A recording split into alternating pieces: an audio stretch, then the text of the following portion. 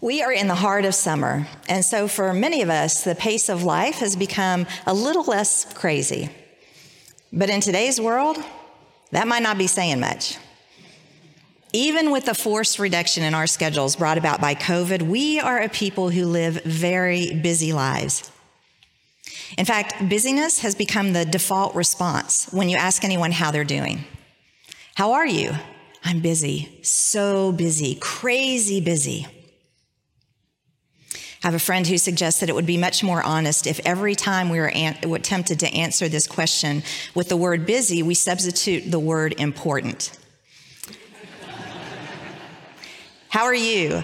I'm important, so important, crazy important. We laugh because we know this is closer to the truth. Our talking about how busy we are is pretty clearly a boast disguised as a complaint. We wear our busyness like a badge of honor, checking our phones while simultaneously complaining about how impossible it is to disconnect. So today's gospel passage is a much needed reminder of how far, even with the best of intentions, our lives can get from God's priorities for us. Jesus has, for the first time, sent the disciples out 2 by 2 to proclaim the gospel and to heal. And they do just what any of us, talented, driven, accomplished folk would do. They take that ball and they run with it. They return from their first big assignment, and they are pouring out their stories to Jesus, telling him about all of the success of their mission. They are excited and proud. They have caught the bug. It appears the disciples want to keep going while they are on a roll, for we're told that even after they returned, they were coming and going, and they had no leisure even to eat. And in the midst of this frenetic pace, Jesus sees the need for self-care. And he says, come away to a deserted place all by yourself and rest a while. Rest is a big concept in Scripture. When Moses became weary leading God's people, God tells him, my presence will go with you and I will give you rest. Jesus tells his disciples, come to me, all who are heavy laden, and I will give you rest. Jesus, who knows all and can do all, does not give us coping strategies or stress management techniques to try and improve our efficiency. No, instead, he offers us rest. Jesus had a rhythm to his life. He would heal, and then he would go off to a quiet place to pray. He would teach, and then he would go off to a quiet place to pray. Jesus didn't heal everyone who was in need of healing, and he didn't preach the gospel to everyone who needed to hear it. He didn't say to God the Father, hey, I'm going to need more than the 3-year ministry to meet my goals. There's a lot of work to do here, really much more than you let on in our initial job interview, and so I'd like you to give me a little more time before you call me home. I think we can all agree that Jesus' work is more important than anything we are doing with our days, and yet he didn't skip vacations or forego sleep to cram in as much good work as he could before his time was up. Even though as God, this is something that he certainly could have chosen to do. Jesus didn't leave someone in charge while he was off praying with God. He didn't check his emails or forward his calls. He had a rhythm to his life, and rest was an important part of that rhythm. This rhythm is baked right into creation. The very first story in Scripture, the one that sets the tone for all the stories that will follow, is the story of God creating. God creates on each day only that which is appointed for that day. There's a comfortable rhythm to God's creative work. He even takes time at the end of each day to admire his work.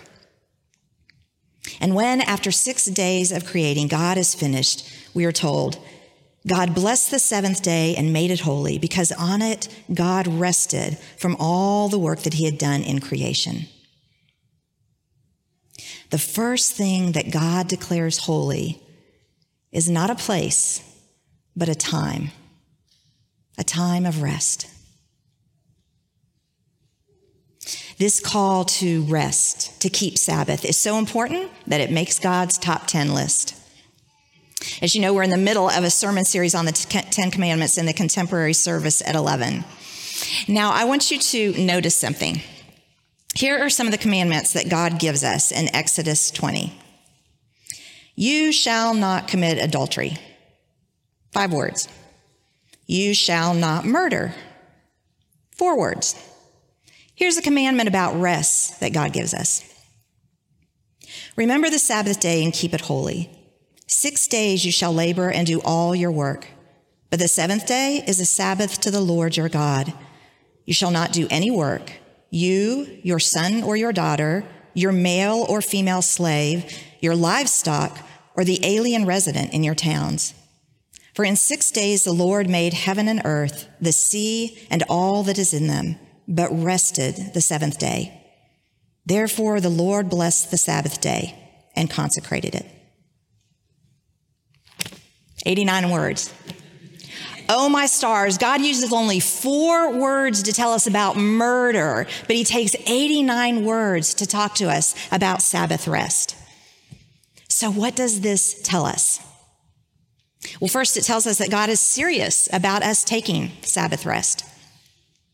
And second, it tells us that he knew we would try and squirm our way out of keeping this commandment. Think about it. In legal documents and tax codes and legislative bills, the more loopholes and exceptions and disagreement of terms there are likely to be, the longer the document. God gives us this long commandment, and he is saying, I know you're going to try and get out of this one. I know you're going to try and find loopholes. You might even try and act like not keeping this commandment is actually a way of serving me. But I'm here to tell you that won't fly.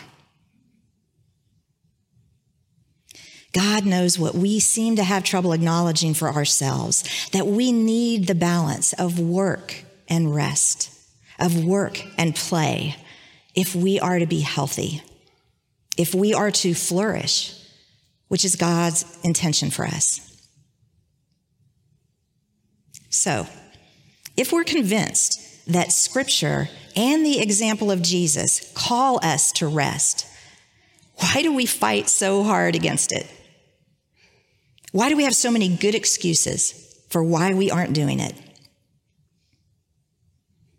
In the modern economic climate, it's easy to believe that if we prioritize rest, we will fall behind and might jeopardize our employment or our vocation.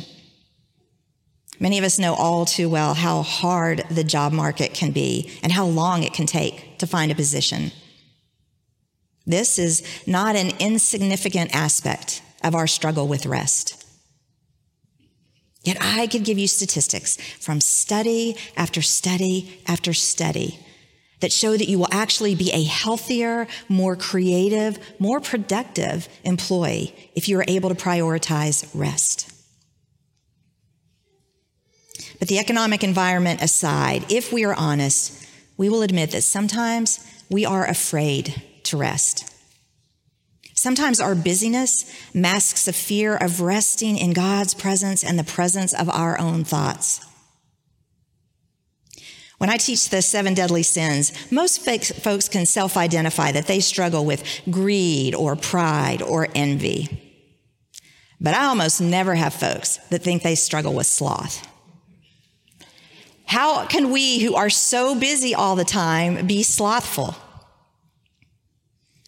But our unremitting activity can be a way for us to check out of life.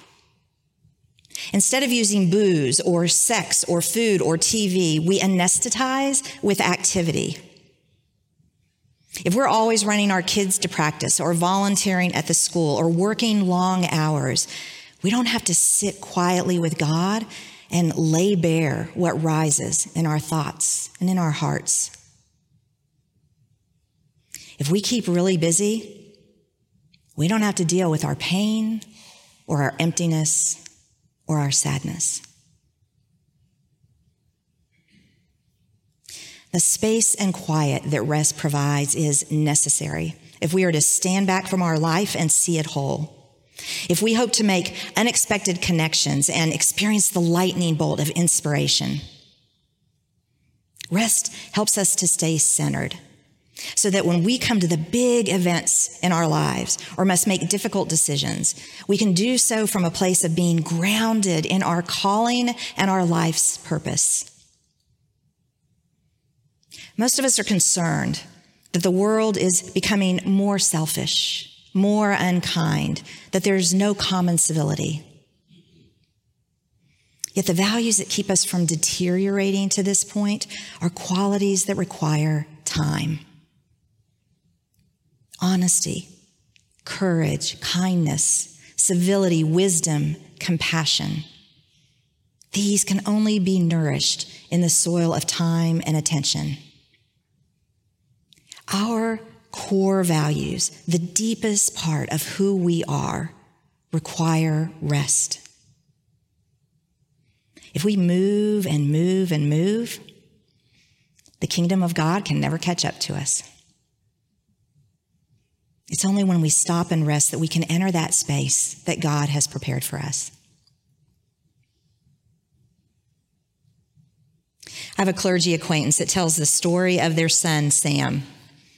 Sam became their son through an international adoption, which entailed some bureaucratic requirements that meant that Sam had to be kept in a group home in his birth country for the first 6 months of his life. And when Sam finally came to live with them, they noticed that he showed some signs of distress from that first 6 months. And one of the things they noticed is that Sam wouldn't allow himself to lay his head on their shoulder when they were carrying him. He would stiffen his back and hold his upper body taut and maintain this distance between him and his parent. It was as if he was saying, I'm not really sure I can trust you to be here for me, so I'm going to protect myself. This went on for many months, and they wondered if Sam would ever be able to change. And when Sam was just over a year old, they took him on a family vacation on an airplane. And as the plane took off and began to gain altitude, Sam looked at his mother. And then for the very first time, he leaned forward and he rested his head on her shoulder. And so my question for you is, how are you holding yourself apart from God, intent on protecting yourself? How are you not trusting that your parent wants to love and care for you? How are you refusing to rest your head on God's shoulder? You know, nowhere in the gospel did the crowds encourage Jesus to take time to rest. Perhaps no one in your life will encourage you to prioritize rest. But rest in him is what our loving Father desires for us. As Isaiah says, in returning and rest, you shall be saved. In quietness and in trust shall be your strength.